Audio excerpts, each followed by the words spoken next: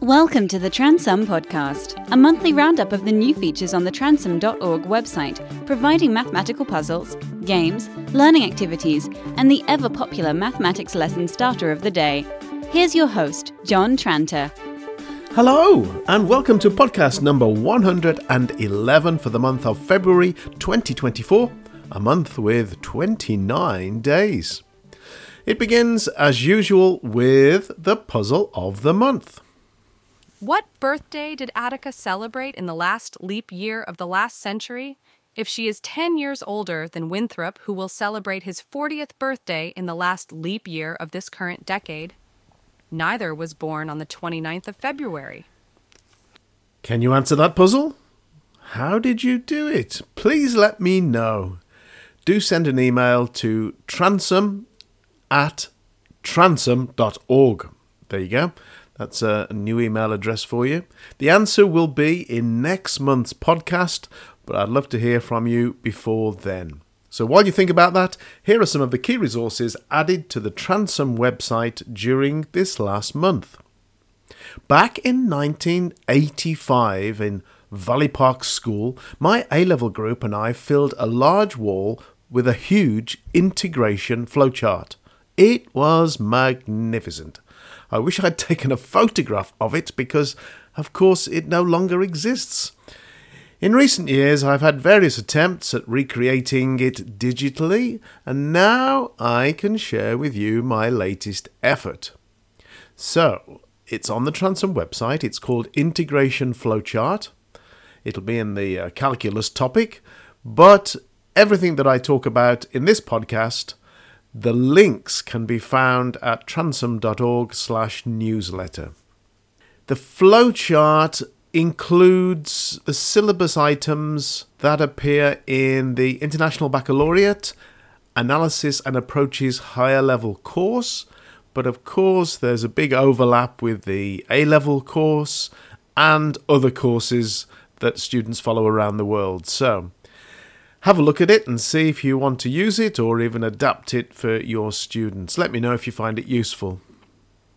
By the way, my International Baccalaureate AA syllabus online, linking to the various resources, is currently the fastest growing part of the website because I'm currently teaching a student the high level course, so I'm constantly adding bits and bobs.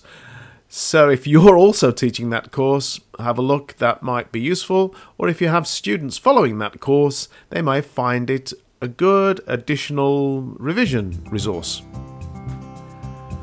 You can find Transum Mathematics at www.transum.org. Quiculations has been updated. It gives the teacher now more control over the speed of the changing questions, and it'll keep running forever if you let it. It never gets tired of creating more numeracy questions and is quite customizable, so you can set the level of those addition, subtraction, multiplication, division, percentage questions, and it just keeps repeating the process of giving you a new question, a certain time to answer it, and then it reveals the answer. So you could just have it running on your whiteboard at the beginning of a lesson for the students to be mesmerized by, and hopefully they can memorize the answers. Anyway, a new advanced starter called Ghosts and Papua New Guinea has appeared, based on something I heard the comedian Frank Skinner say on the radio. Have you ever seen a ghost? Have you ever seen Papua New Guinea? Well, it's about probability and statistics, I guess.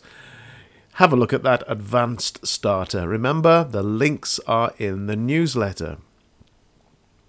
Thanks to Transum friend Anne for pointing out the lack of a partial fractions exercise on the website. That omission has now been corrected. The code I used to check whether the user has got the answer correct looks for an exact match between what the user has typed in and the answer that I've defined. The problem with complex algebraic expressions is that there are so many different, yet equivalent ways the answer can be expressed. For that reason, I've added a new feature. If you click on the question number, you'll see a template, a shadow, or sort of a format of the acceptable answer.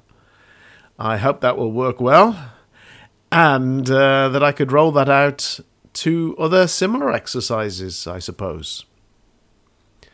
Navigation news has been updated. Not only do students have to answer questions about three-figure bearings, they also have to use the direction buttons to move around the maze. You may want to bookmark that activity for the next time you teach bearings.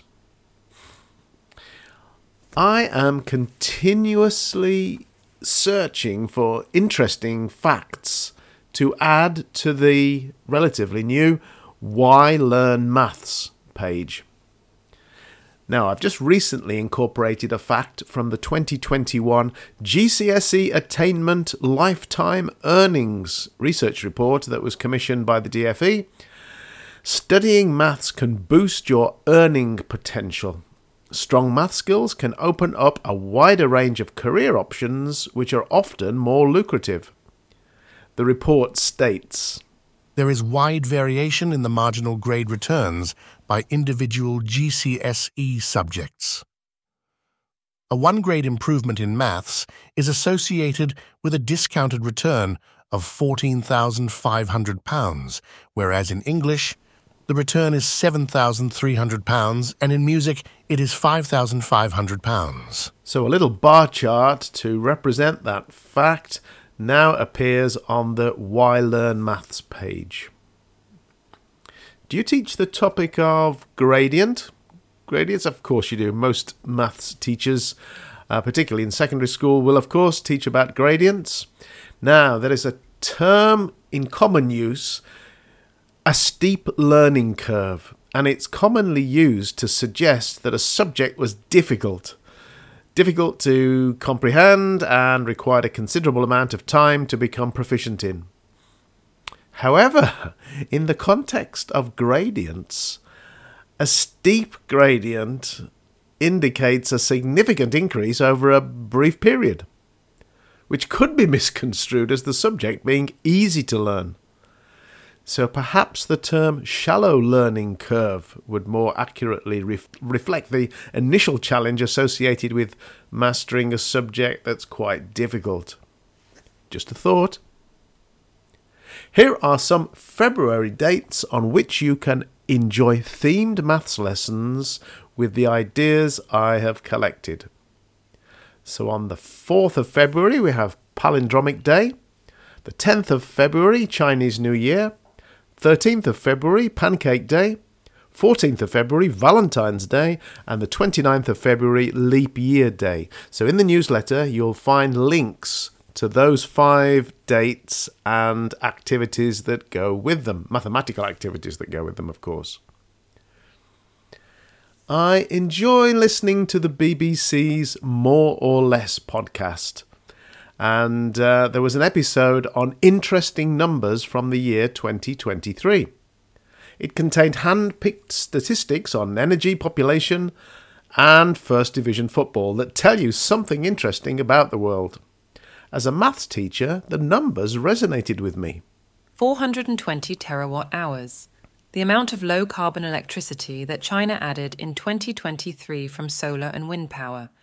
This is enough to match the entire electricity generation of the UK, 40 billion tonnes, the estimated amount of CO2 humanity put into the atmosphere in 2023, an increase from 2022. China is the largest emitter. 4. The number of goals that the Cambridge United football team scored when they beat Fleetwood Town 4-0 after a string of defeats. An example of regression to the mean. 100 million, the number of people estimated to use the AI chatbot ChatGPT every week since it launched in November 2022. 1,425,025,775,850. India's estimated population at the end of April 2023, making it the world's most populous country, surpassing China. The number quoted to 9 significant figures implies false precision. And as for my monthly mention of artificial intelligence, you've just heard the results.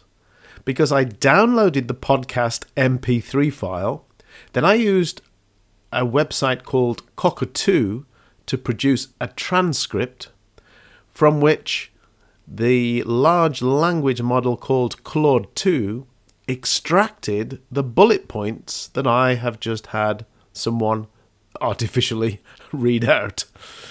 Wonderful. Oh my goodness, what a time-saving opportunity some of this artificial intelligence affords us.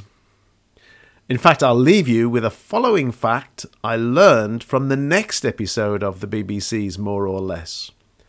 The number of potential sequences in a game of chess surpasses the quantity of atoms in the observable universe. Wow, you have to go and listen to that podcast if you want to hear all the maths behind that. Finally, the answer to last month's puzzle, which was... Justin Time has made a New Year's resolution to go jogging on every day in January after the first of the month. He will jog on a day only if its date is neither a multiple of any date on which he has already jogged, nor a factor of 2024. How many days in January will Justin be able to go for a jog? I calculated that there were 9 days on which he could go jogging. They were the 3rd, 5th, 7th, 13th, 16th, 17th, 19th, 29th and the 31st. Many thanks to the first 5 people to let me know how they'd solved it: Alan, Linda, Rick, Will and Pauline. In fact, you can see some of their solutions in the online version of this podcast, which is the newsletter, transom.org/newsletter. Okay, that's all for now, almost. Suffice to say, leap years are nature's way of giving us a breather. The 29th of February is there to rest and lace up your hiking boots. After all, there's a 31-day march ahead. Bye. Thank you for downloading and listening to the Transom podcast. You can find the website at www.transom.org, where you're welcome to use all of the activities absolutely free. Or jump in with both feet and become a Transom subscriber.